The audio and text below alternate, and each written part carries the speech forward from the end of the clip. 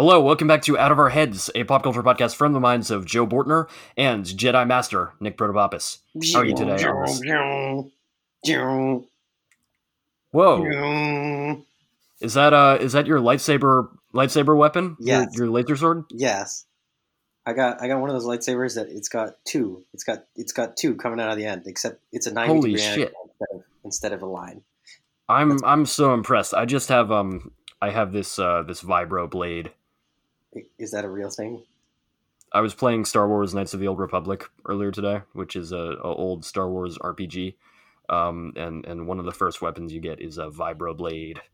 Is that like not a lightsaber? I don't understand what a vibro blade is. I think it's just a sword. It just looks like a sword, like a metal sword. It's just a sword. I think so. Let me look up the lore on the vibro blade. I know it does like 1 to 12 damage. Oh well, apparently here's an image of it from Rebels where it looks like a dagger. Okay. Well, my lightsaber is like a 90 degree angle, and it's also a boomerang. Oh, that's very cool. Yeah. Don't they? Where do they do lightsaber boomerangs? That's gotta happen, right? Just have the Force, and they use the Force to boomerang it. Yeah. Something that's always I've talked to you about this before, but one of the ongoing mysteries in Star Wars is the mystery of bigger Luke. Why is Luke occasionally 2 inches or so, 2 centimeters really taller in A New Hope? It's never explained. I remember this. What's that? And what The Last Jedi did was it did create something of an explanation for that, which is like it's possible that he was somehow subconsciously force projecting himself to be slightly taller. I mean, yeah, the Force can do anything at all. Yeah, I mean, but what the expanded universe would posit is that there are Luke clones out there. And they just have like increasing numbers of U's in their names. Okay. That is not a joke. I just think it's funny. I mean, it is a joke. It's funny. And what I'm getting to here is that I have a clone, and he's our biggest fan, and he's on the call right now. I'm pleased to introduce my twin brother and Supreme Leader Ben Bortner. That's right. Whoa! I'm here to Jedi Master Nicholas Protopopis. I'm here to convince you to join the dark side. That's right. I'm a clone of Joe Bortner, just like Snoke was apparently a clone all along. Are we allowed to say that? Is this the non-spoiler section? Everybody probably already knows, right?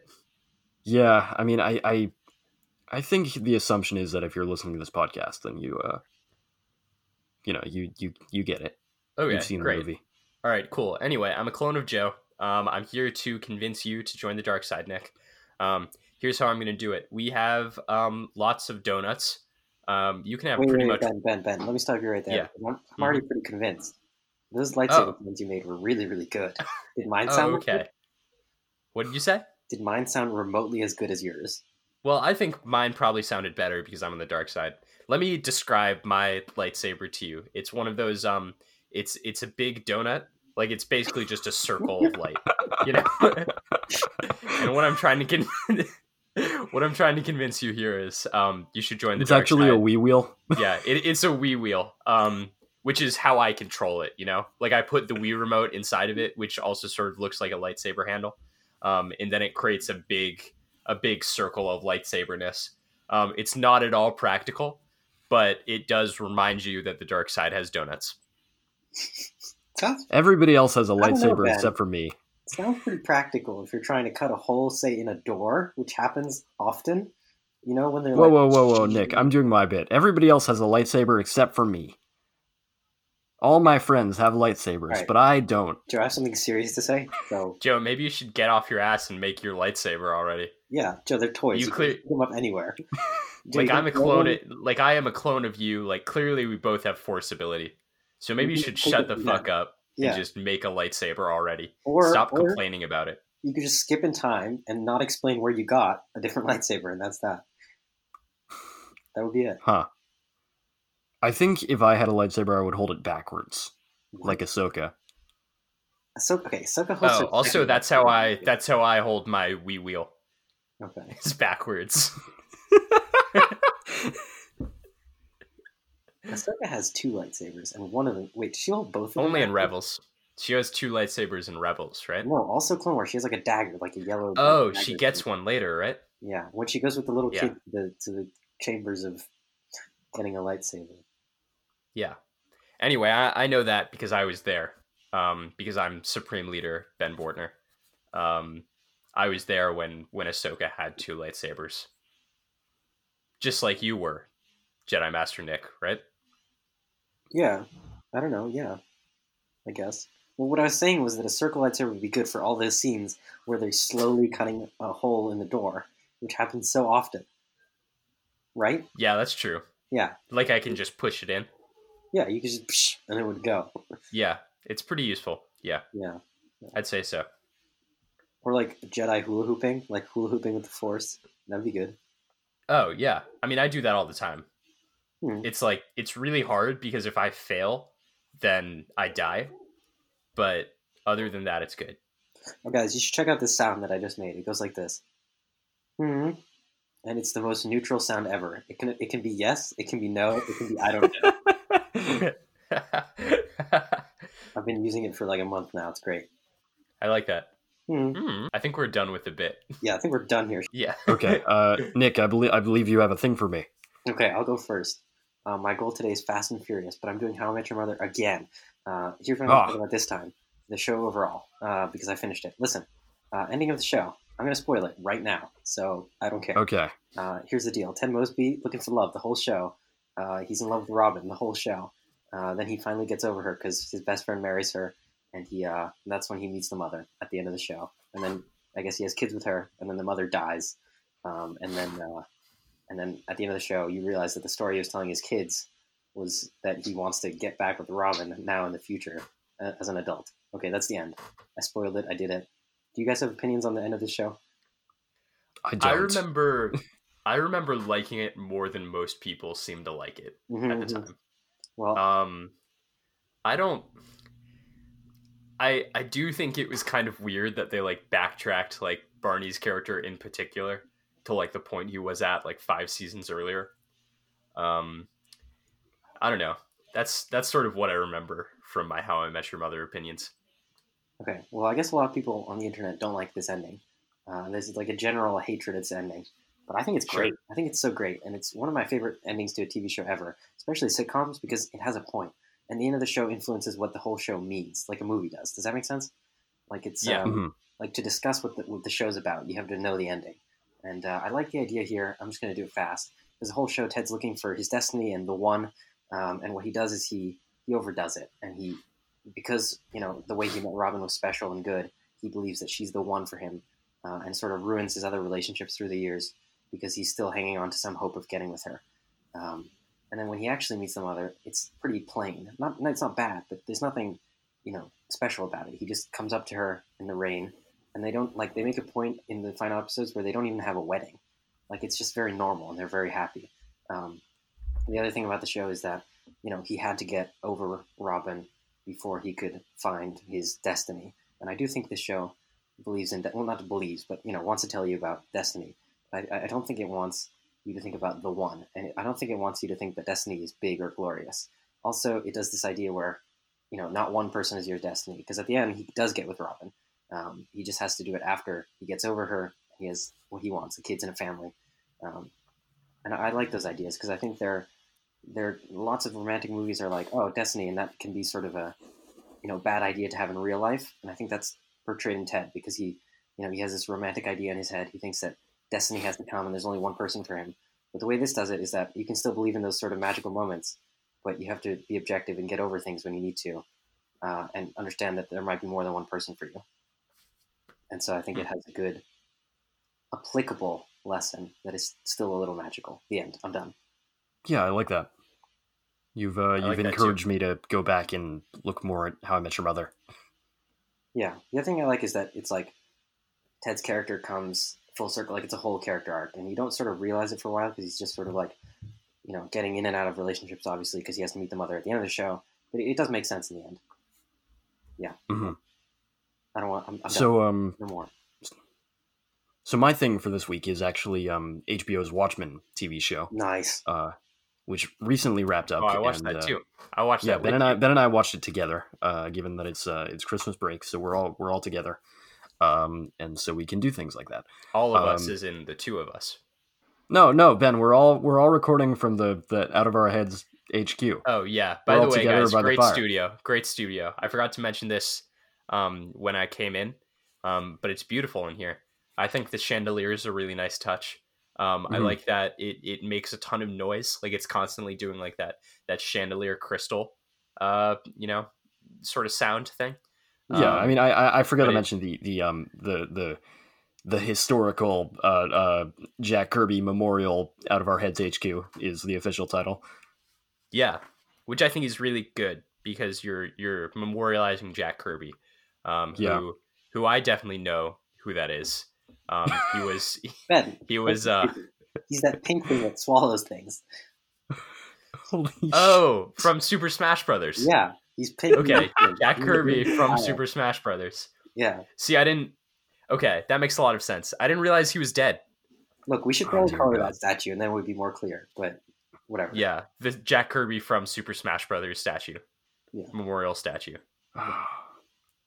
Anyway, so I've been watching HBO's Watchmen, which recently concluded, and I've got to say I owe an apology to this show because it's actually really good. It's one of the best television shows that I've seen in maybe in my life. Wait, what? Did you? Why did you say something mean about it before? I mean, I made a passing comment in one of our episodes previously where I referred to it as Shitty Watchmen before it had actually aired. And the thing about it is that it's like the original Watchmen. It has a lot to say about like our society, which is I think something that a lot of people don't appreciate about the original graphic novel for some reason. It's like very much commenting on like objectivist viewpoints, like at least with the character of Rorschach.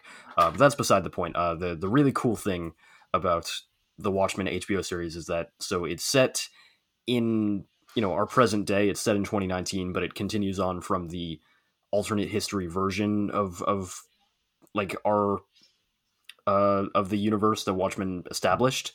And so what we have is a universe where Robert Redford has been president for 30 years, and there's been a whole bunch of changes in America because unlike in the comic where Richard Nixon was president, and he was obviously very conservative, like in real life, the TV show has decided that Robert Redford is essentially, at least in some ways, much more liberal, or than like a lot of historical presidents have been. So what this means essentially is that the show does a lot of commentary on race. There's this whole group of this was in the trailer, so it's not really a spoiler, but there's a group of essentially Klansmen that dress up in Rorschach masks because they were inspired by him. And that's like super interesting in what it says about the original work, and also in how it interrogates, like, I guess the to some degree, like the fandom of Watchmen, and also just like how these things tend to work in real life. There's a bunch of running subplots. One of the cool things about the show is that it also acts as kind of a murder mystery in the same way that the original comic did, even though that's like an aspect that is sort of lost in thinking about the show and the comic as a whole, because they become so much more expensive. Something I will say is that while like there are a lot of like super satisfying twists and turns throughout the show, it does sort of run out of steam in the final couple episodes, where we have kind of figured out what's going on and there aren't really any more reveals to have happen. And I think that, to be fair, isn't the comic a little bit like that?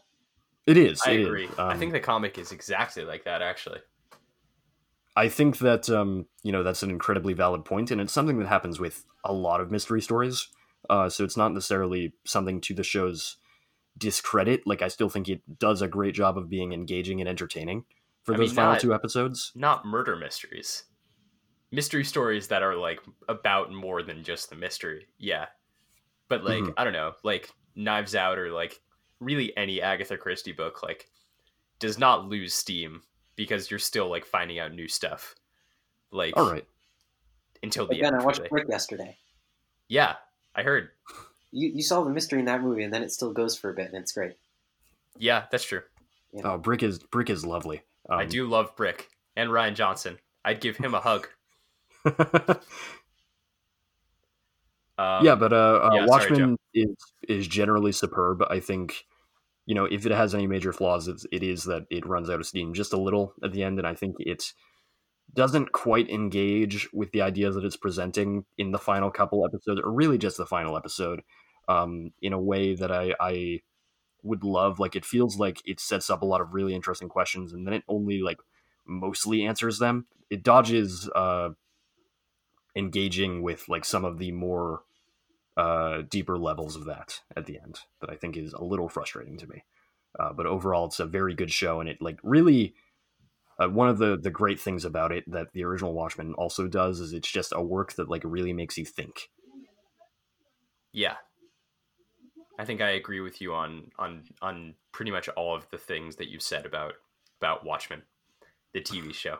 And I should add that the other cool thing about this Watchmen series is much like the original comic had backup sections that were really like prose pieces. There are actually prose pieces, in-universe prose pieces on the website for this Watchmen show that aren't quite essential to the show, but like they are super interesting and they do flesh out the world in a lot of really interesting ways. Okay, you know what I'm going to ask, right? What you got? Is there a pirate plot? There's not. Okay, but that's sort of a lie, because there is a plot that is like a fictional thing within the universe that's adjacent to that, like similar in structure to how the Watchmen comic works. Where yes, that's true. Where in that comic we had like the pirate plot, which sort of like thematically complemented, the rest of the story. Like this, they have a TV show that does very similar things. So there's not a pirate plot, but there's something that's very like functionally similar. Mm-hmm. Good. Joe, I have a question. What you got? So because it's a TV show now, are we, the audience, the ones who watch The Watchmen? I think that's an interesting question, and it's one that I think we'll all have to consider more in the days to come. Yeah. All right. So is it my time? Do I also have a thing? Shut up, Ben. You do? Whoa! Ben does have a thing, and he wants to share it with us. It's just that I'm senior, so I want to mess with him. Yeah. Mm-hmm. I mean, look, Nick, we all know Joe is alpha dog here. We all know Joe's in charge of this podcast. Like, you look, man, you're basically like an extended guest anyway. Hey, Ben. So. Hey, Ben. Yeah. Shut up. Oh, he's got me, guys. That doesn't feel good. Anyway, I have a thing for you guys. He doesn't know what he's doing. He's stammering. He doesn't even know what he's talking about. Oh boy. I have a thing for you guys. And Nick, I think you're actually going to like this thing a lot. Okay. Because it's The Legend of Korra, by Nickelodeon, by Brian Konietzko. Is that how you pronounce his name, Konietzko. Joe? Yeah. Konietzko. And that other guy, Michael Dante DiMartino. Yeah. So about 2 months ago, I started rewatching Avatar: Last Airbender. Because just before that, I read the Kyoshi book, basically because of you guys. I listened to that podcast and I was like, wow, I really want to read that book. And then I was like, all right, why don't I just do like everything Avatar related in chronological order? So I did that. So this was kind of like the final step for me. Korra basically takes place about 70 years after Avatar: Last Airbender. And it's about the Avatar after Aang, and we sort of have like appearances in the main cast from people like Toph's children and Aang's children, Aang and Katara's children, really. Zuko's kid shows up once, really, in like I think she has 2 lines of dialogue. It's like kind of a minor role. But basically, I have watched this entire show in the last week and a half, which I think at least should be like a testament to some sort of quality.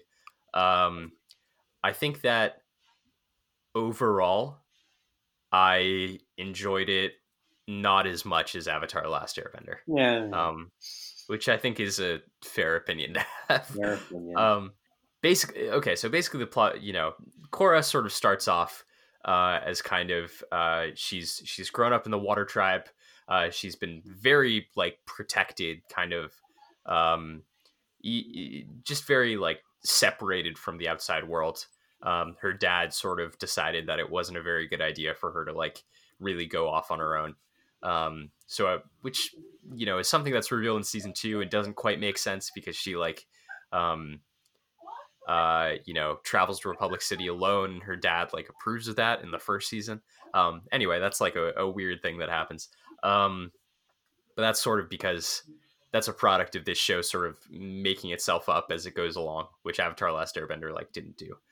They had a pretty strict outline for that show when they were making it. And this show sort of like they didn't know if they were going to get, one more season when they were making every season. Basically, like the first season was made as a one-off thing. Then the second season was. The third and fourth season were made together. And then the show ended. But basically, Korra starts off sort of like a spoiled child.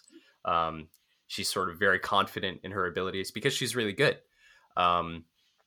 But she also is kind of hot-headed, and she doesn't really know much about the world. So this show is sort of her learning more about the world in general, and her sort of becoming, a better Avatar, whatever that may mean. And sort of, each season she sort of learns a lesson, I'd say. Sometimes it's done better than the others. My sort of official ranking is probably that season 1 is the best. And then season 3 is probably a close second. In season 4 and 2 are kind of both sort of messy. I'd say season 4 is slightly better than season 2. Season 2 has like better ideas overall. I think I like the things I like about the show. The first season especially is that there's a lot more sort of like political kind of intrigue, which Avatar: Last Airbender never had. In that way, it sort of feels a lot more like the Gene Yang comics that you guys have talked about a lot. And there's also a whole lot more romance. It kind of feels, which I think honestly is like the most successful part of the show for season 1. Every time there's like a romance subplot with like Bolin or Korra, they do like a really good job at just making you like really empathize for whoever is sort of pining after another person. And because of that, Mako, who's usually the person being pined after from whatever standpoint, just sort of comes off like a big dick. And I don't think he ever really gets, he's pretty much a big dick for the entire show. That's another thing this show has. It has probably like 17 main characters, which is pretty different from how Avatar was structured, having like 5 main characters, maybe 6. Korra kind of keeps adding side characters who keep getting added to the main ensemble, which is cool. But a lot of the time it means like in season 4 when you have, at that point, like 20 main characters, like it's impossible for all of them to get their resolutions. And in like a weird decision that the show makes is that it sort of focuses more on the side characters than it does the main character. Like Korra has not a lot of focus placed on her in season 3, and probably more focus placed on her in season 4. But really, it's sort of it's not the driving force in that season. I think overall, I think season 1 is the most solid. I think something that Korra consistently does is it sort of like brings up these really interesting like questions about the world through its villains. Like in the first season, there's sort of like an anti-bending revolution because non-benders feel like they've been oppressed. And then it's sort of pretty much always what Korra does is it kind of is like, actually, they're just not right. And we're not going to tell you why. And we're sort of going to leave that for the audience to infer. Like in the first season, Korra sort of defeats Amon, and realizes that he was bad, A, because he was killing people, but also like because he was actually like the descendant of a criminal and was really just trying to gain power for himself. Right. I mean, I think Korra kind of has what I would call North and South syndrome, to use an Avatar term, just because, like, the villain is making often incredibly valid points. I think, except for, I forget what the third season's villain was all about, except for Kuvira, who is just a bad person, but Amon especially. Kuvira made some good points, I'd say. Really? Yeah. I don't agree with that. Yeah, I think she did. What? Okay. Like what? Kuvira's an asshole, and she's, sort of a dictator, but she, brings stability to a war-torn nation, right? I mean... Well, she brings stability by, like, threatening people. Listen, the Earth Kingdom was a, dictatorship before. Agreed. Yeah, I mean, I'm not saying that either form of this government is, like, the best one. I think the best one we get is, like, when they're states at the end. Right at the end, Prince Wu decides that. Or are they? Oh, is that something in the comics? A weird thing where, like, elections aren't working out. I think they might revert to dictatorship. What? That happens in the comics? I don't know. Maybe. No way. I don't know yet. I'm not caught up on the latest arc. Yeah.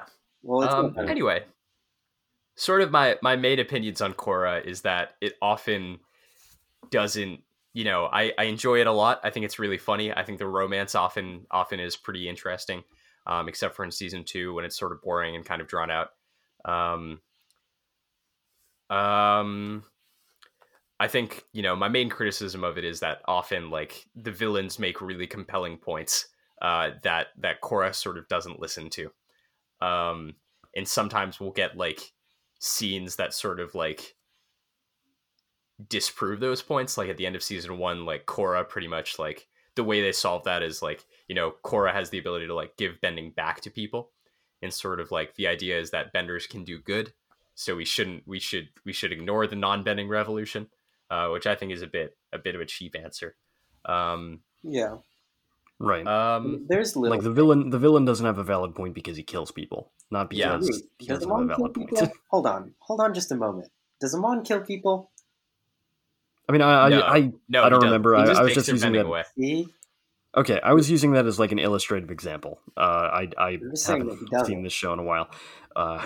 And then, in season 2, I think there's little things. I agree that it doesn't always pan out exactly right, but I think there are little things that sort of try to do that. I mean, like in the second season, you got the non-bender president. I think the second season... Yeah, no, I absolutely agree. Has a good I think it's often... I feel like it's often solved in retrospect, is what happens. Like, takes some of the points. Like, I mean, like in the second season especially, not... I mean, season 2 is kind of dumb, but... Unalaq's like, people aren't spiritual enough. I'm so angry. Yeah. And then Korra ends that season by, like, uniting the spirit world and the human world. Yeah. I like that. I like that a lot. Yeah. I think occasionally Korra has sort of, like, moments of greatness. Like, at the end of season 2, Tenzin, who's sort of spent this entire season kind of, like, dealing with the idea that he, like, can't live up to Aang's legacy. He sort of realizes that he's his own person. And then he goes over to Korra, who's sort of struggling with the same thing, which is kind of a muddled plot point because Korra sort of has a really confusing character arc in season 2. Because a lot of it's about her romance with Mako, and then she gets amnesia, and it's kind of like not clear where her character quite is. But she, she's sort of struggling with, like, she's been cut off from her past avatars, and Tenzin sort of goes over to her and goes, it doesn't matter what you are, Korra. It matters what you do. And I thought that was a pretty powerful scene. And it's stuff like that that really gets me. Season 3, I think, is the most consistent with all that. I think especially when it delves into, like, stuff like, Toph's children, Lin and Suyin Beifong. I think they're, like, some of the most compelling characters in the show, along with Tenzin. And they also, like, incorporate Bolin in a pretty interesting way. I think season 3 is, like, pretty much the most... Actually, yeah, I don't know. I think season 1 and season 3 are both pretty solid seasons of television. And I think season 4 sort of has too much plot to kind of wrap it all up in a satisfying way with its characters. Yeah, that's pretty much my opinion overall of Legend of Korra. It's a much messier show than Avatar: Last Airbender, and I wish it wasn't. Yeah, that's a solid analysis. Yeah. Yeah. But I still enjoyed it. I still think it's hilarious. And I think that the action scenes, particularly in season 3, are fantastic. And also, like, something that I didn't mention is that the animation for season 1, because that's like before they got budget cuts, is some of the best 2D animation I've ever seen in my life. It's great. Yeah. He's right. I heavily agree. Okay, you guys want to move on to the main event for today? I'd love to. Yes.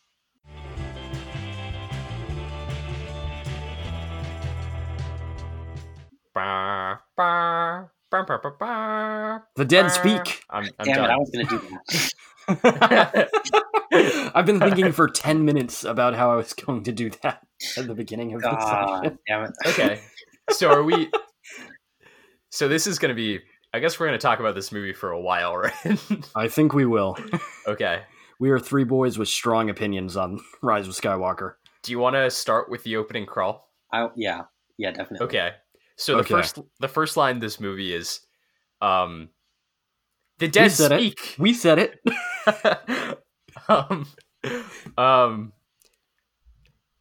This is weird, right? It's a weird line to start a movie with. Okay. I thought it was fine.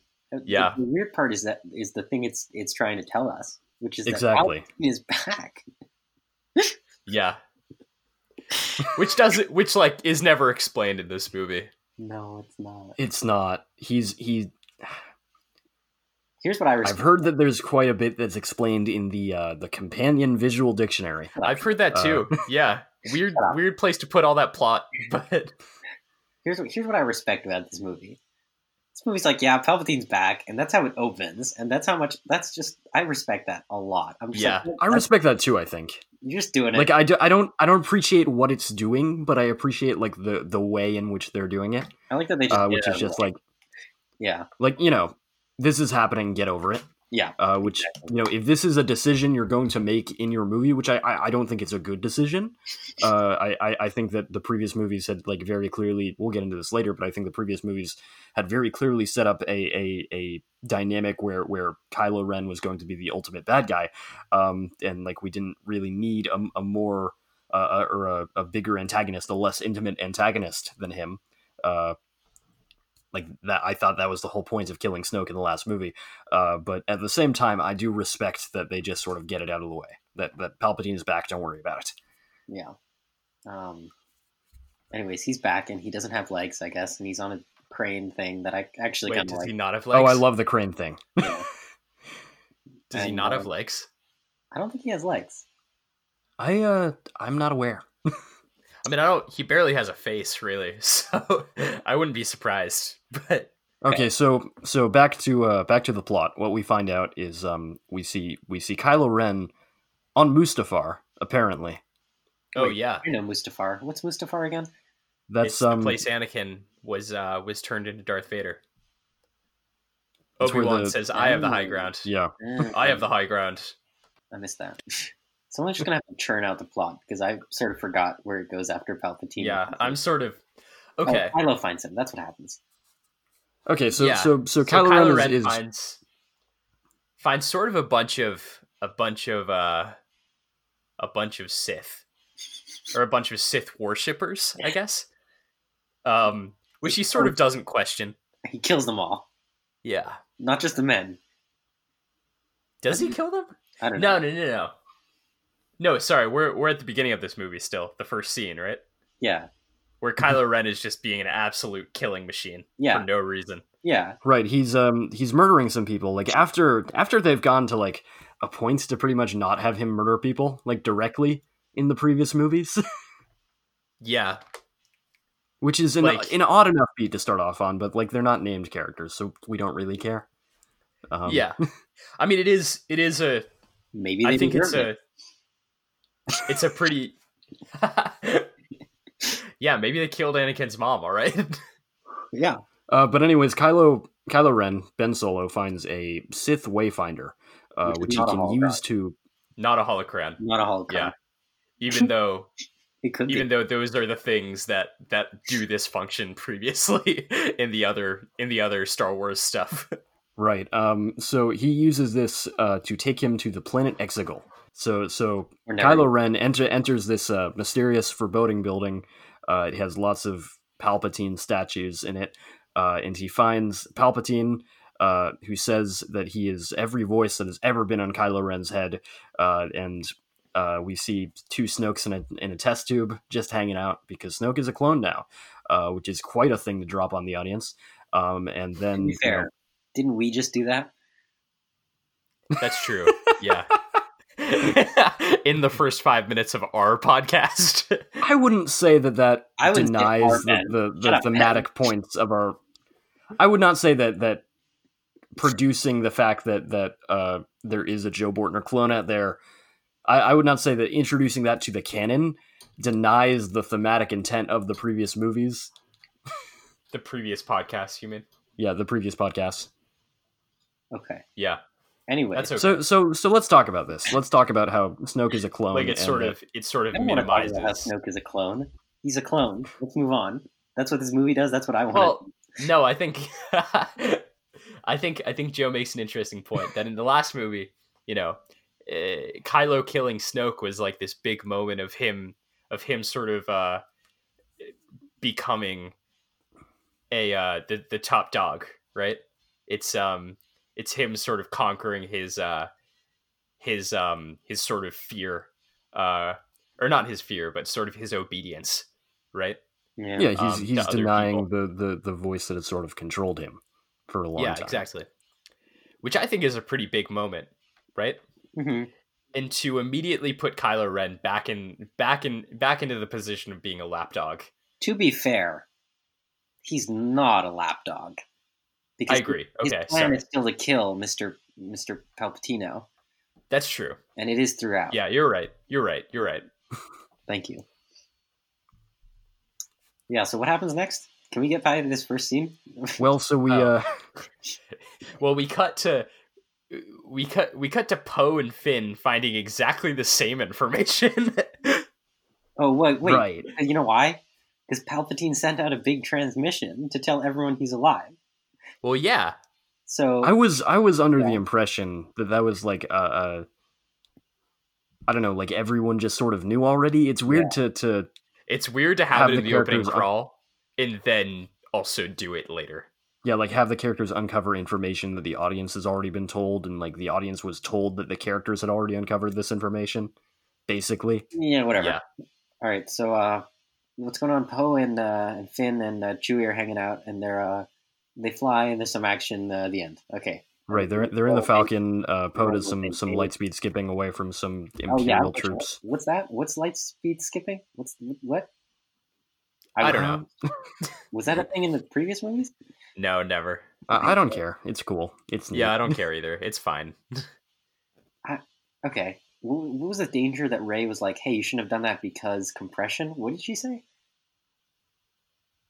Ah, Oh, I geez, don't know. I don't remember that. Like, I just she says something when they arrived. She's like, "Oh, you light speed skip that it could compress you," and I was like, "Wait, what?" And it made me think that this was a thing in the previous. Whatever. Okay. Yeah. Mhm. They said- It does sort of feel like that's going to be paid off later. Like they're going to do light speed skipping again, and it's going to be like dangerous this time. Yeah. Yeah. I don't know.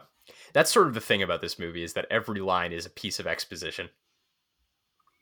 And there are a lot of Right, lines that never are like, underestimate a droid. That never comes back. What the hell? What did you say? They say never underestimate a droid. Like well, five well, times. well, well. Let's get to that. So we go to Rey, who is training. She's got some She's OP. rocks levitating around her, in sort of an Avatar like manner. I would argue. Yeah, it is pretty Avatar-like, isn't it? Yeah. and But Leia's beside pretty- that, she runs a training course, and then she talks to Leia for a bit. Rey is at this point in the story feeling inadequate, and so she gives Rey her lightsaber, which is Luke's, which was destroyed in the previous movie. Yeah, true. Forgot about that. All right, just don't worry about it. Yeah. According to some supplemental material, she fixed it. If you ever talk about supplemental material of this movie ever again, I'm just see the thing about that. Like, I don't want to. I sort of approach this movie with a like, yeah, they're probably gonna like just not address a lot of stuff from the last movie. So I'm gonna try to take this movie as its own thing. But I think it is, there's sort of a point to be made that like there is a lot of stuff from the last movie that's kind of glossed over, which I guess we'll get to later, right? So what we have in this scene is the introduction of reused Carrie Fisher footage, which I'm inclined to not be too harsh towards because Carrie Fisher did pass away, and this is what they were working with. But at the same time, it's also like, I think pretty much anyone in the audience could tell that she wasn't actually there. Yeah. Like there are so many scenes that are just like, you can kind of tell that like, oh, this is the footage we had of Carrie Fisher. Yep. Yeah, I agree. She feels a little that line. Better, but that line where she says "never trust a droid." It's like right. There's a lot of lines where never trust a droid, or never underestimate. Underestimate a droid. I agree. Which is clearly a line that they just sort of had from the last movie and like had to use because it was one of the few lines they had that was usable. Yeah. Yeah. So you have this Rey sort of like gesturing at R2D2 and BB-8, I believe, and in response, Leia says, "Never underestimate a droid," which it like doesn't quite make sense in context. Like it doesn't really talk about the thing that Rey was just saying, but like fine. This is like that episode of 30 Rock where they have Barry Seinfeld's life rights, so they try to cut up everything he's ever done. Yeah. Yeah. That was a funny episode. They're all funny. Yeah. I think a lot of the Leia stuff in this would work better had they just like written her out and said that she was still alive somewhere out there, but she just like couldn't be there physically. Yeah, I agree. Like I think that maybe would have been more respectful to the actress, perhaps. I mean, then again, I'm not Carrie Fisher's family, so it's not really me to decide. It's not really my role. Okay, so what happens next? Finn and Poe come back. And Poe... Oh, okay. Sorry. No, we didn't. We went over to the Rey talking to Leia stuff. Poe comes back, and him and Rey sort of have like this dynamic that's been established in this movie. Which I came in with one of those bingo cards, one of those Star Wars bingo cards, and in one of my bingo card spaces, it was Rey and Poe getting together. So immediately I was excited because I thought I was going to get bingo, because Rey and Poe are shown to have this dynamic, and personally I think that's the right move to go to. I think Kylo Ren's a bit he's a bit whiny for her. He's not quite the right boy. I think getting a little off track here, bud. All right, Nick, this is a Star Wars episode. Anything goes. Yeah, we established that this dynamic between the two of them, which ultimately goes nowhere. Right, they kind of get on each other's nerves, kind of. Yeah. In a mildly flirty way, I would say. Sort of. I would say. Am I right? You killed people I love. It's kind of annoying, but I still like you. Yeah, and then Finn goes over to Rose and he's like, last chance to join the mission. And Rose is like, nope, I'd rather stay here. Thank you very much, Finn. My character just spouts exposition now. Yeah. Wasted opportunity. My opinion. I'm going to jump in here and say that I'm actually quite upset about this because I love Rose. I think she's a fantastic character in the last movie. She's one of like the best parts of The Last Jedi, which I think is a great movie. And I am just incredibly frustrated that they go to the effort to basically remove this character from the film almost entirely for seemingly no reason. Like there are as And we'll out get of to later, there are a lot of new ancillary characters that are introduced that don't do anything either. But like their screen time could have been dedicated to scenes with Rose, or like even more scenes with Finn and Poe, who like don't really get enough to do in this movie either. Yeah. Yeah. He's right. Hmm. Yeah, I'm incredibly frustrated, especially like I'm not sure what the intent was with that decision. I know that there's a statement that J.J. Abrams had where he was like, "Yeah, I love Kelly Marie Tran. I think that like one of the best decisions Rian Johnson made in the last movie was casting her as Rose. So it seems like he enjoys having her in the movie. But I it also worries me that it feels like a capitulation to a lot of the assholes from years past who were like harassing the actress online, basically for because they're racist. Um, and I don't like that that's an element of this movie. Like even if it was like I don't think that it was intentional necessarily, but it's really bad that it feels like they're erasing this character from this movie for the purposes of pleasing like those people. Yeah. Pretty Um, much agree wholeheartedly. I agree. Okay, moving on. I'm stepping down off my soapbox. All right. So, anyways, this whole movie is everyone's trying to find Palpatine. That's the movie, and kill him. I guess is the plan. So they're just sort of on a quest and looking for clues. So first they go somewhere, which I forgot. So Ben, tell me. They go to a desert planet. There's sort of a festival going on. Oh, the dancing planet. Yeah. No. Ray's like, I've never seen anything like this in my life before. I've never seen, people dancing before. It's great. It goes nowhere. And then this kid goes up to her and is like, do you have a mom? And she's like, no, I don't have a mom. And then she sort of looks off into the distance sadly. And at that moment I was like, oh, she's Palpatine's granddaughter. And it made me really sad. So I think we should talk more about that decision once we get to it. But yeah, it's quite something. All right, and then it's a necklace, and then Kylo Ren Skype calls her, but takes it, and turns out he can touch things in the, force connection thing they have, and then a masked man says, "Come with me," and then it's Lando. Boom. All right, someone else. Yeah. Yeah. So I should point out that I think a lot of people are going to dock this movie points for whatever reason for it being such a major plot point that things can teleport through the Force.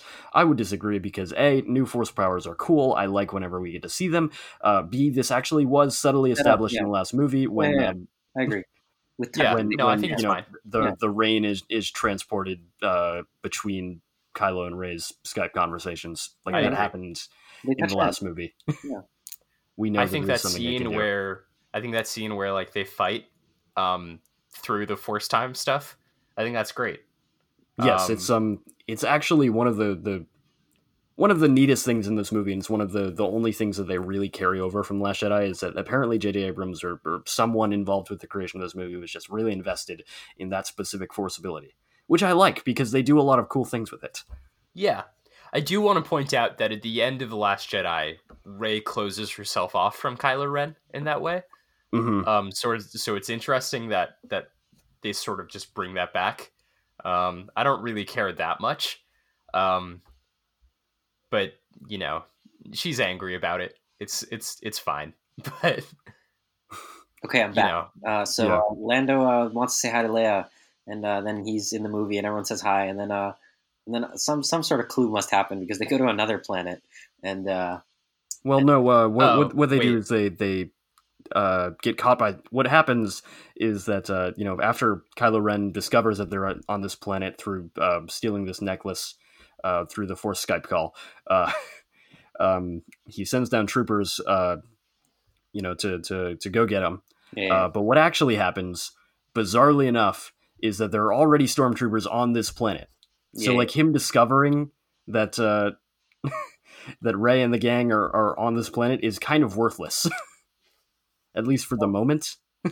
Well. Oh, yeah. Good point. Actually, I think he called them and told them to.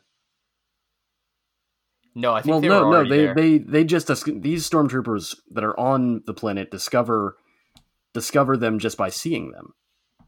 Oh, Yeah, Like that's it's true. two separate I remember that. instances. It's two kind of Right, redundant instances Okay. of the Empire discovering that they're there. okay. So then they go to this other planet, and Poe meets a friend who's a girl and always in a mask, and she's cool, I guess, because she has a cool costume. And You are jumping ahead, my friends. Yeah, that's true. You missed a whole bit. Fine. So Okay, so Kylo there's Ren, meanwhile, is on the ship, and Hux is sort of like, I don't like your new helmet, man. And Kylo Ren's like, yeah, I just wanted to put it on to sell toys. And then they go to the planet to find Rey, with the Knights of Ren, who are in this movie. Oh yeah, they have for that pretty cool, much no reason. music video shot where they're all in a circle and like. Yeah, I'm glad you pointed that out. That's a really funny shot. Yeah, it is. Yeah. Yeah, wow. So then what happens is we have a big chase sequence. Finn, Poe, and Rey are now in the desert. BB-8's Wait a also minute. there, Is I this believe. before Poe and the lady? Yes. Yeah. Oh wow. Okay. As you were. And so what eventually happens is that they get trapped essentially. They get caught underground in this kind of quicksand element. The jetpacking stormtroopers. Yeah, they exist. They're cool. All right, as you were. And says, Rey, I never told you, and then sinks underground. Yeah. Yep. And he's like, Finn, what? Finn introduces this element where he's like, Rey, I have something to tell you. And it's clearly based on, the audience having seen movies before, that he wants to tell her that he loves her, or that he has a crush on her, or something akin to that. Like, I've seen a movie before. I've seen this scene before. I know what's going on there. But it never resolves into anything meaningful. It never really comes up again, even though they make a point of reminding us that it's like an element. Here's something interesting. They bring it up 2 more times, and at both times Finn is reluctant to tell. Yes. But, if what J.J. Abrams has said is to be believed, it's that he has force powers. Mm-hmm. Which he does exhibit at certain points in the movie. Yeah, which I'm fine with. But if that's the case, why does he not want to tell Poe? Or Rey when she asks again, Yeah, and also they're trapped underground. It would seem like it would be a useful thing to know. Yeah. So then what happens is they encounter this giant worm creature in the underground cavern that they've entered, and it turns out that it's injured.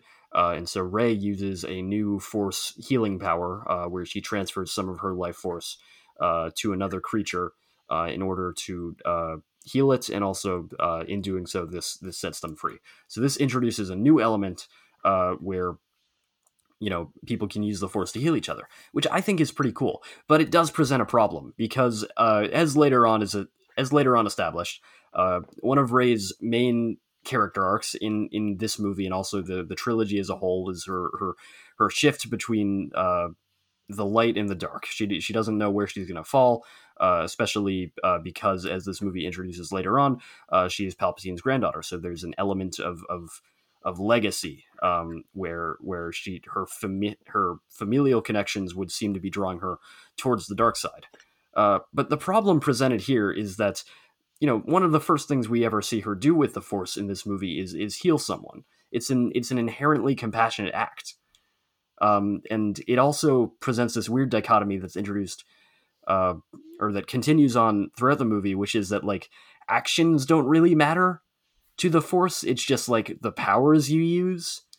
So later on she uses Force lightning, and that's supposed to be something that signifies to us, the audience, that she might be evil, or that she might turn evil, which is just bizarre.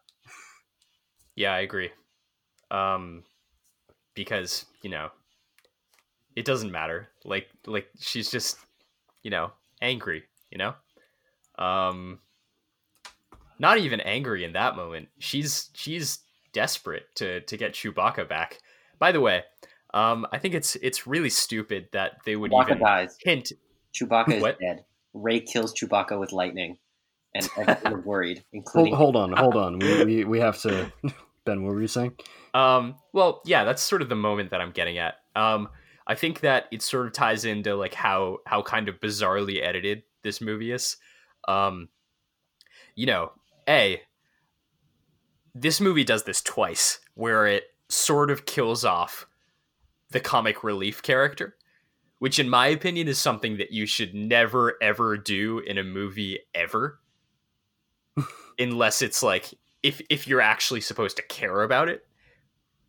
Because I think often people don't care about the comic relief characters in like dramatic ways, you know? They care about them because they're funny. And it's like something that you can do, but it's kind of cheap, especially when you're just going to reveal that they're actually alive 5 seconds later. Mhm. Yeah, that's my opinion. Is I think Chewbacca I a think I comic largely relief agree. character? Yeah. What? Is Chewbacca a comic relief character? I think so. What else is he there for? Yeah. Okay. Okay. Definitely in Some like the first level movie, thing, yeah. you know? Yeah. All right.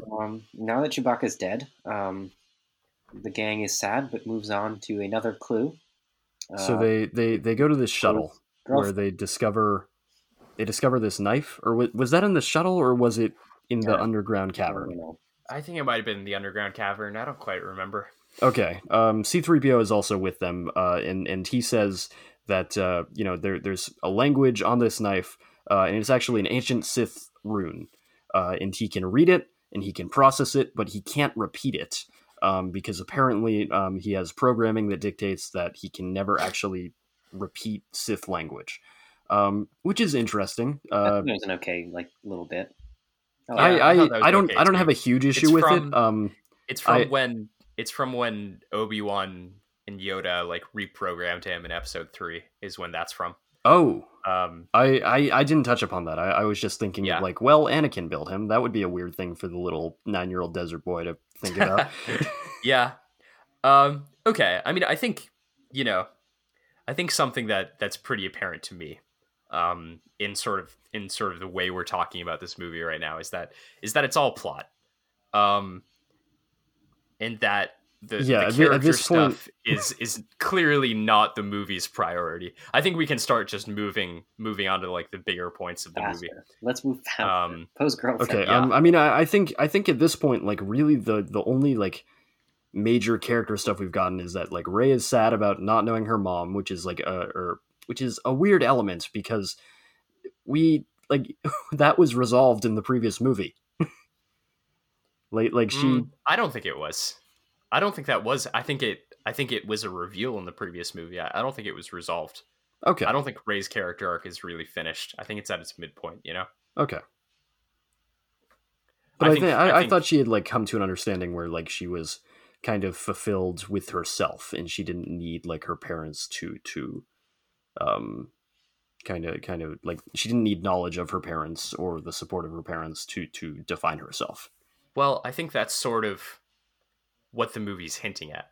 But I think it was up to this movie to sort of make that like clear text.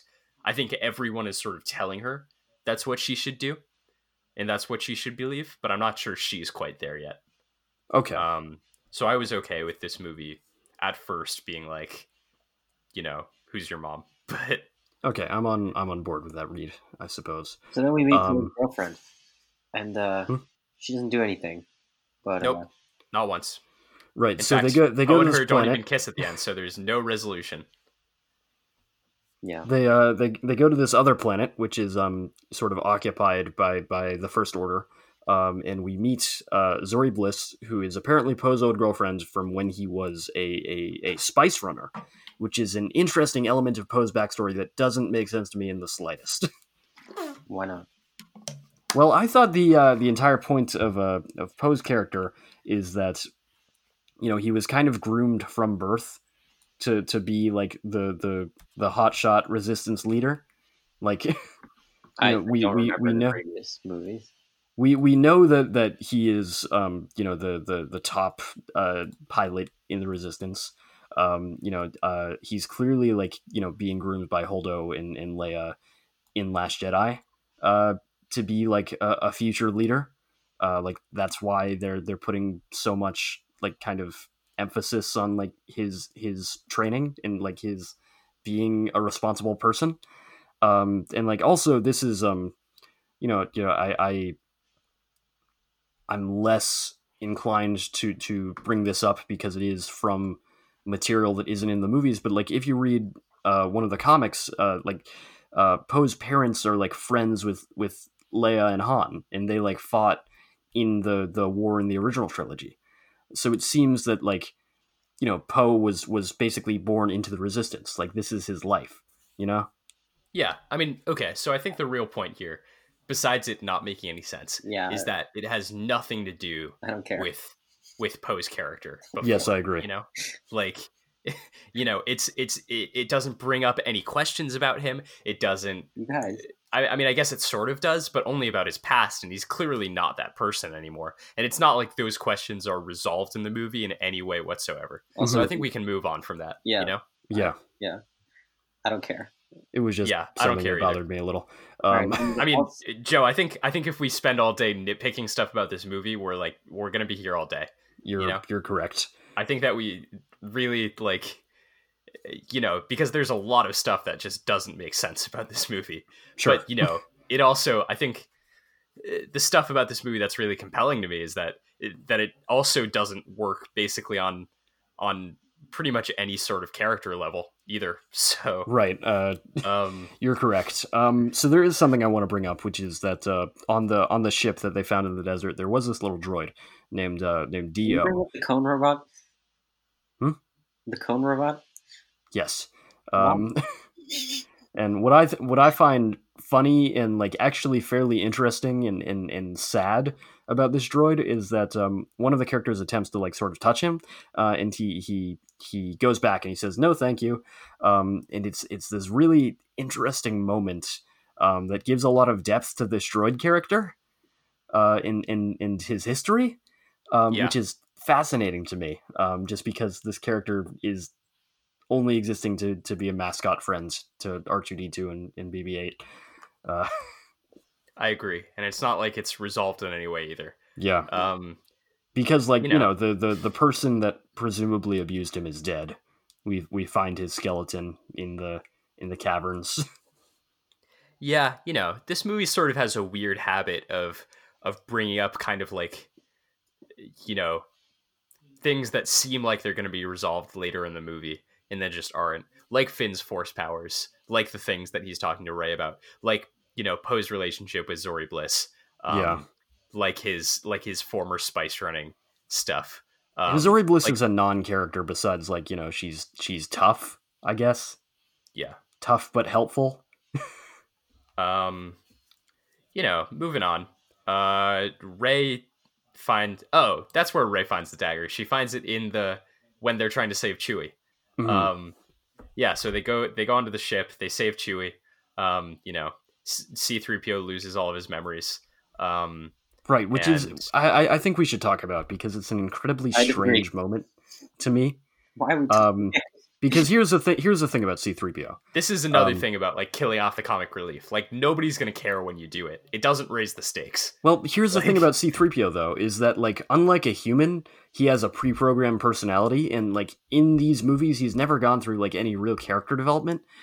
So him losing his memories doesn't actually have much of an effect on the characters or like the plot. Like it matters to the characters because there's a person they know. But at the same time, like C-3PO doesn't care, and also it doesn't, like, all it does is advance the story, and it creates an artificial beat of like confused sadness on the part of the audience. Yeah, especially when he gets it back later, it like does not matter. Yeah, it's such a strange moment to include. I don't even remember that. Yeah, he gets it back. All right. Because they mentioned that R2-D2 has his memory stored away somewhere, and eventually R2-D2 gives them back to him once they get back to home base. Yeah. Okay. So the next thing that happens is that like Kylo Ren comes in, and he's like, Rey, join me again. This is odd, right? Because it's a moment that we've seen in the previous film. And this time Kylo Ren's sort of positioning it as, you know, remember like what we did to Snoke? You know, let's just do this with Palpatine. Um, and it's confusing to me that Kylo Ren that he didn't just kill Palpatine when he had the chance, because it seemed quite easy, right? Like, it seems like, you know, maybe he wants Rey to do it with him because he's still like hung up on Rey. It's not quite clear. It's never quite clear. They introduce this element that isn't really explained, and I'm not gonna focus on this too much because they, like we said, like the plot holes are a problem in this movie, but they're not the main problem. Like, you know, inconsistencies in the narrative engine don't matter as much to me as the fact that this movie isn't really trying to say anything or do anything with its characters. I think plot holes are often signifiers of lazy writing rather than actual problem with the movie itself. Yeah, I agree. If that makes sense. But they do introduce this idea that Kylo and Rey are a Force dyad, and they don't really explain what that means or why we should care, or like, you know, what that signifies for them or changes about their experience. That's what it means. Oh yeah. Yeah. I don't know. You want to talk about that? You want to talk about Kylo and Rey's relationship in this movie? Yeah, I think we should get to that later on because it doesn't. Let's talk about Kylo Ren, right? Okay. And how, you know, I have a question. This movie doesn't really. Is he a handsome person? Kylo Ren? Yeah. I'd say so. Yeah. Adam Driver. He's kind of one of those guys that like you don't think is handsome, but is handsome. You know. Okay, that was my question. Yeah. Yeah. I don't know. Kylo Ren's sort of the direction of his character in this movie is that he gets redeemed. Because he dies, I guess. You know, he fights Rey, and then she kills him, but then she heals him, and I guess that sort of brings him over to the light side, because he, I don't know, realizes people will be nice to him. But he already knew that. The thing that's interesting about Kylo Ren is that people have been nice to him his entire life. Yeah. You know? Like... Okay, yeah. Like, he's, I don't know. Like, he's evil because he wants to be evil. I don't know, like, because he'll get attention, right? I fully agree. Because he's trying to live up to the expectations that people have set. I think that makes him really compelling. In this movie, it's like, actually, if people are nice to you, it's fine. Mm-hmm. Yeah. It's also so bizarre because like the thing that makes him change his mind is Leia reaching out from across the universe and you know, basically telling him in fewer words that she still loves him, which is bizarre because I think that he knew that. Yeah, agreed. Like I don't know what that would change about his mindset to make him doubt things at this moment in his life. Yeah, I mean, I don't know. There's a better way of doing this, I think. There's much better ways of doing this. You know, like, you know, to bring up Last Airbender again, like, look at Zuko. Like, Kylo Ren and Zuko are basically the same person already. You know, I think you should have just... His arc in this movie should have been him realizing that, like, power is not actually that satisfying. Like, that it'll never fill that hole inside of him, you know? Mm-hmm. And maybe love will.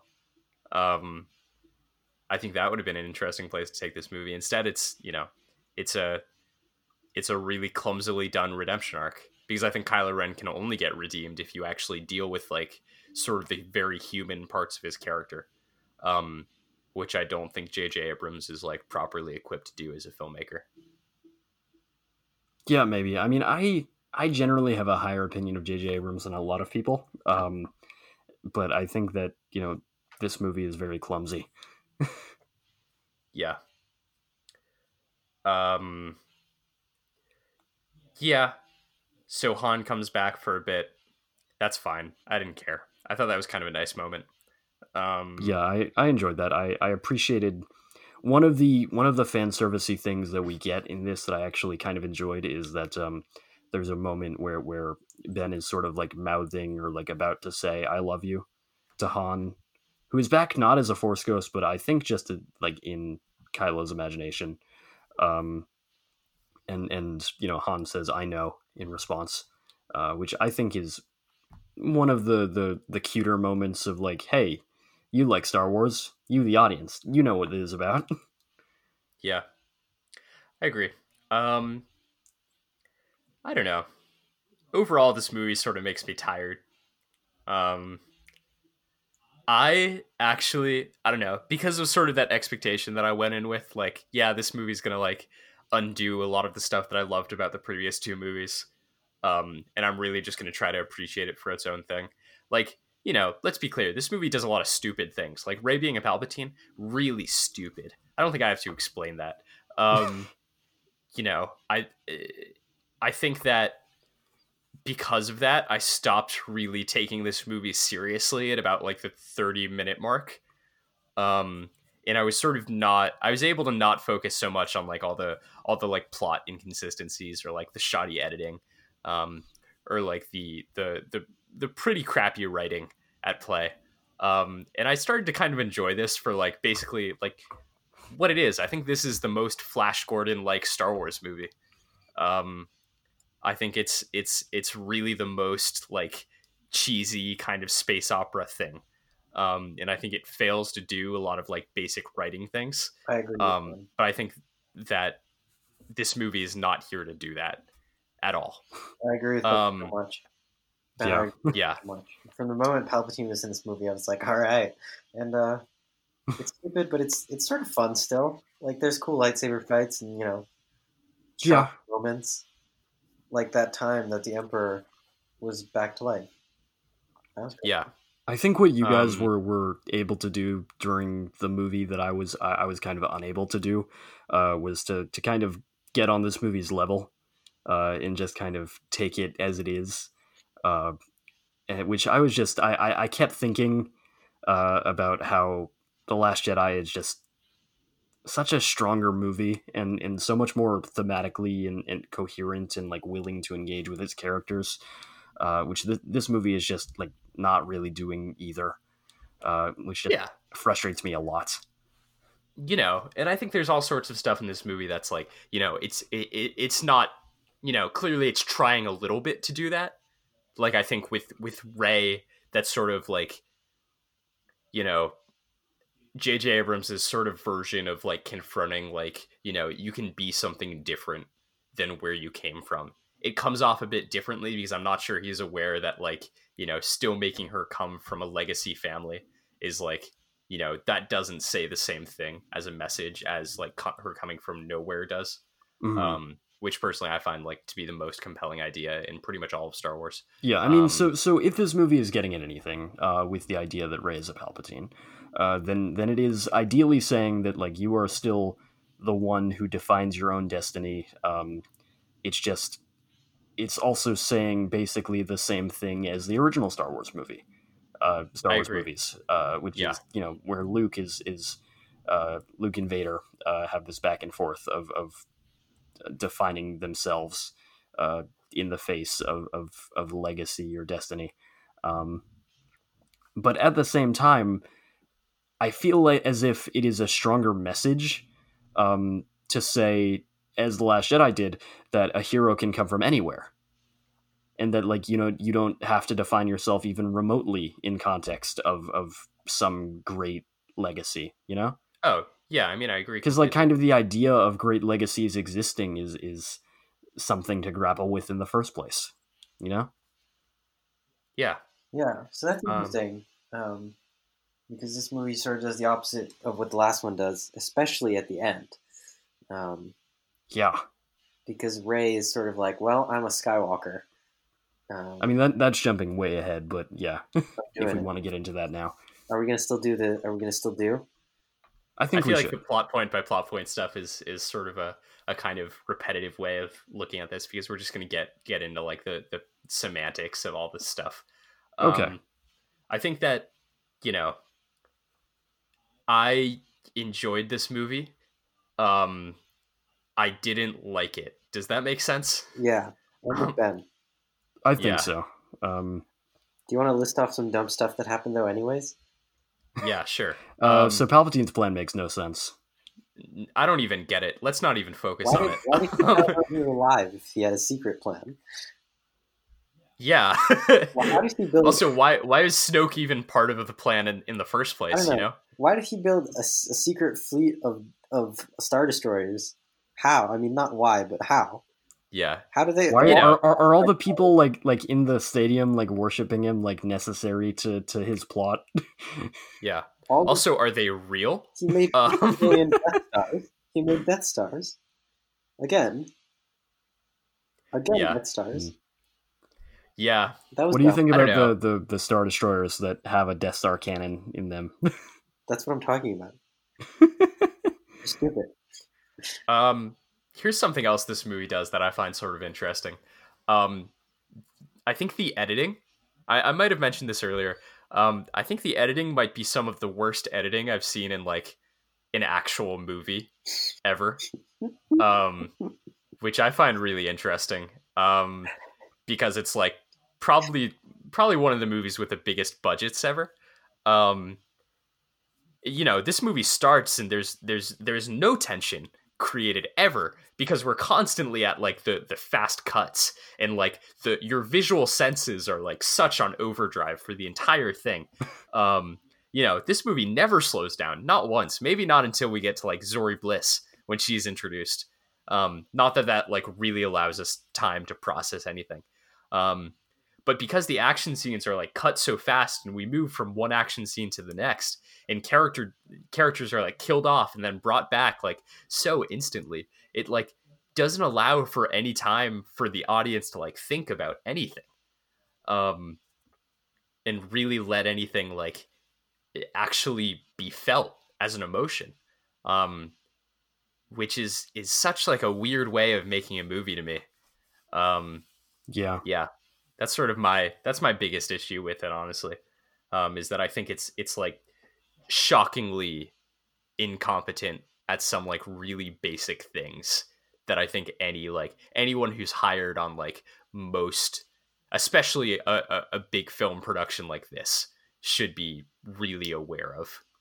I mean, it's also just incompetent on like a storytelling level, like even beyond like the technical editing aspects. There's just like I found myself wondering a lot of the time during this movie, like what the theme was, what it was trying to say, and like the closest thing that I've come to there is like I've concluded that this movie is just kind of attempting to communicate that Star Wars is great and that you as an audience member are cool for liking it. Because it seems like that is one of the primary things that they're attempting to communicate in this movie.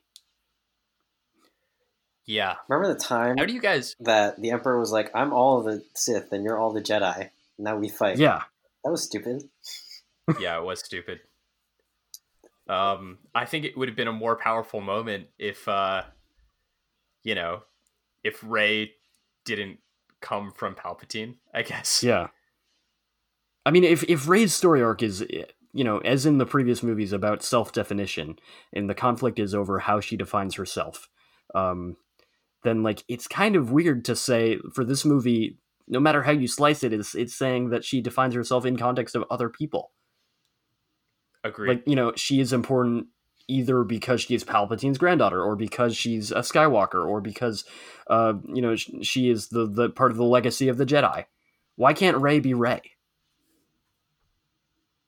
Yeah, I think it's, just sort of a flawed.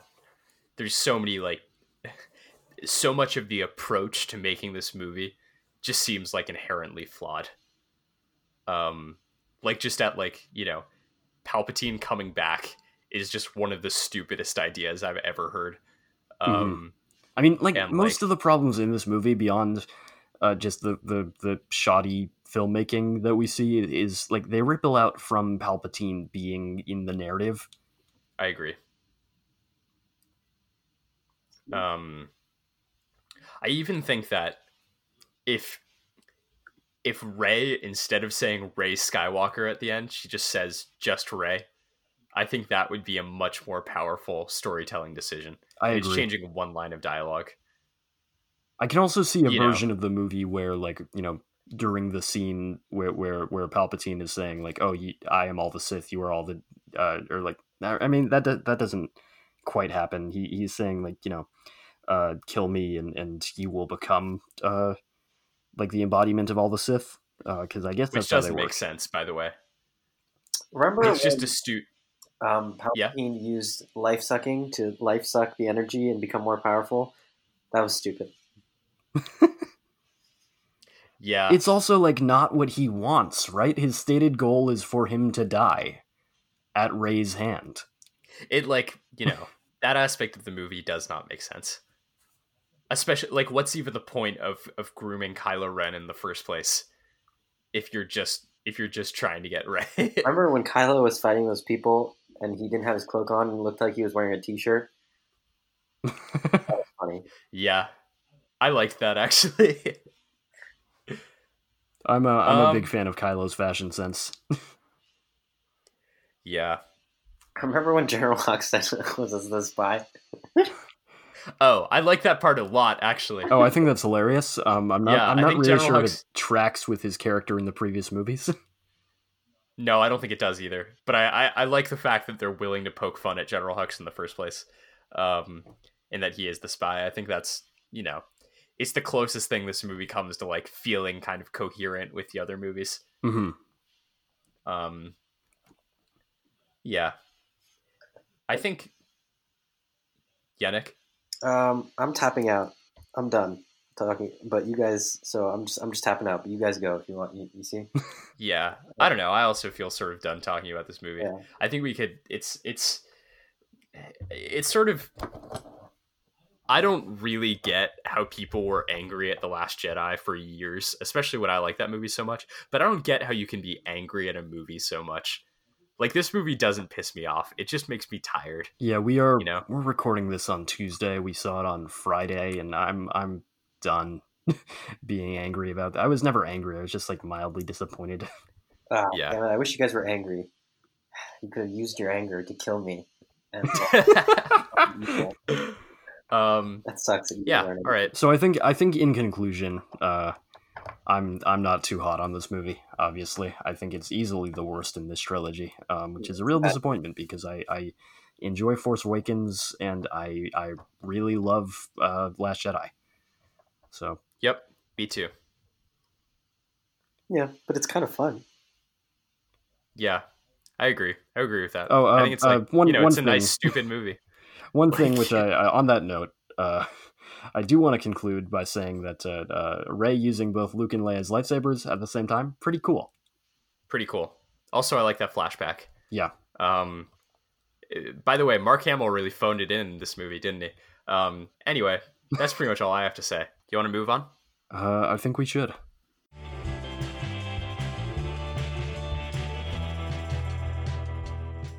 So, Cool. So, today, as we do every week, we're talking about something that I still haven't seen for some reason. And I want you guys to tell me a little bit about the Star Wars Holiday Special, seeing as today is the day before Christmas.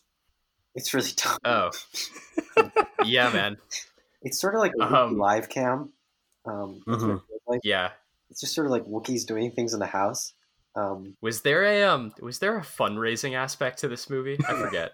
There's a weird like a Wookiee is watching porn and now you're watching it too. Holy Yeah. shit! What? It's not actual porn. But it's like obviously, space porn, it's not actual porn. but it's porn. Okay. It's Yeah. like- But it's like clearly, like, context-wise supposed to be porn. yeah. That's It's really bizarre.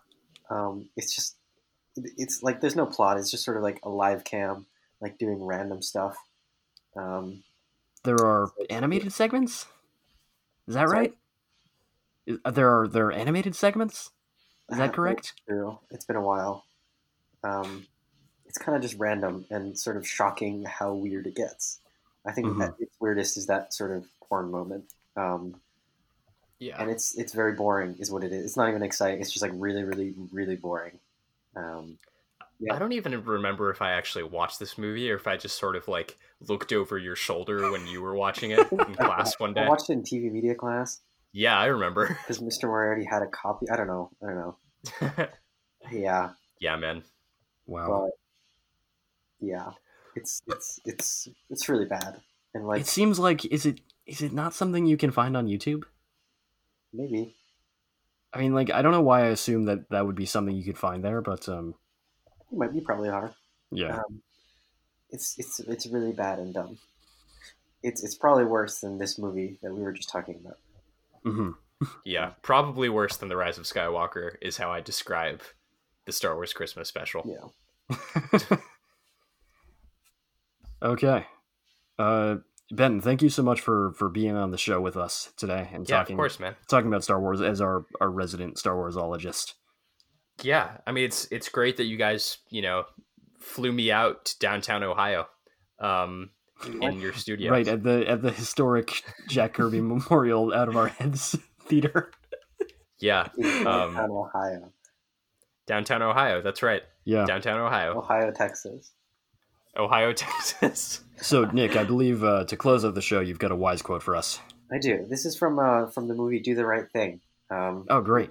I saw and liked a lot, and I considered talking about, but didn't. And the quote is, "Always do the right thing."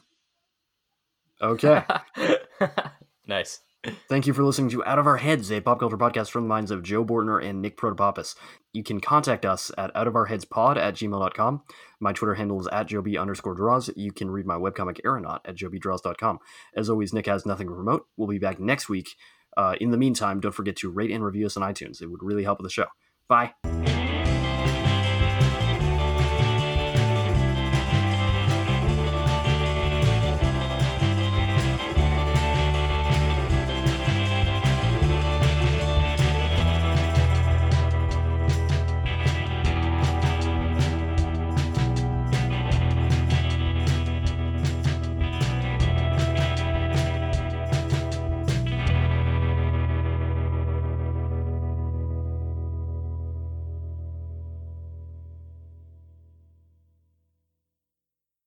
This one massive temple. Well, no, I think Exegol it's a moon of Endor, right? Oh shit! Did I What?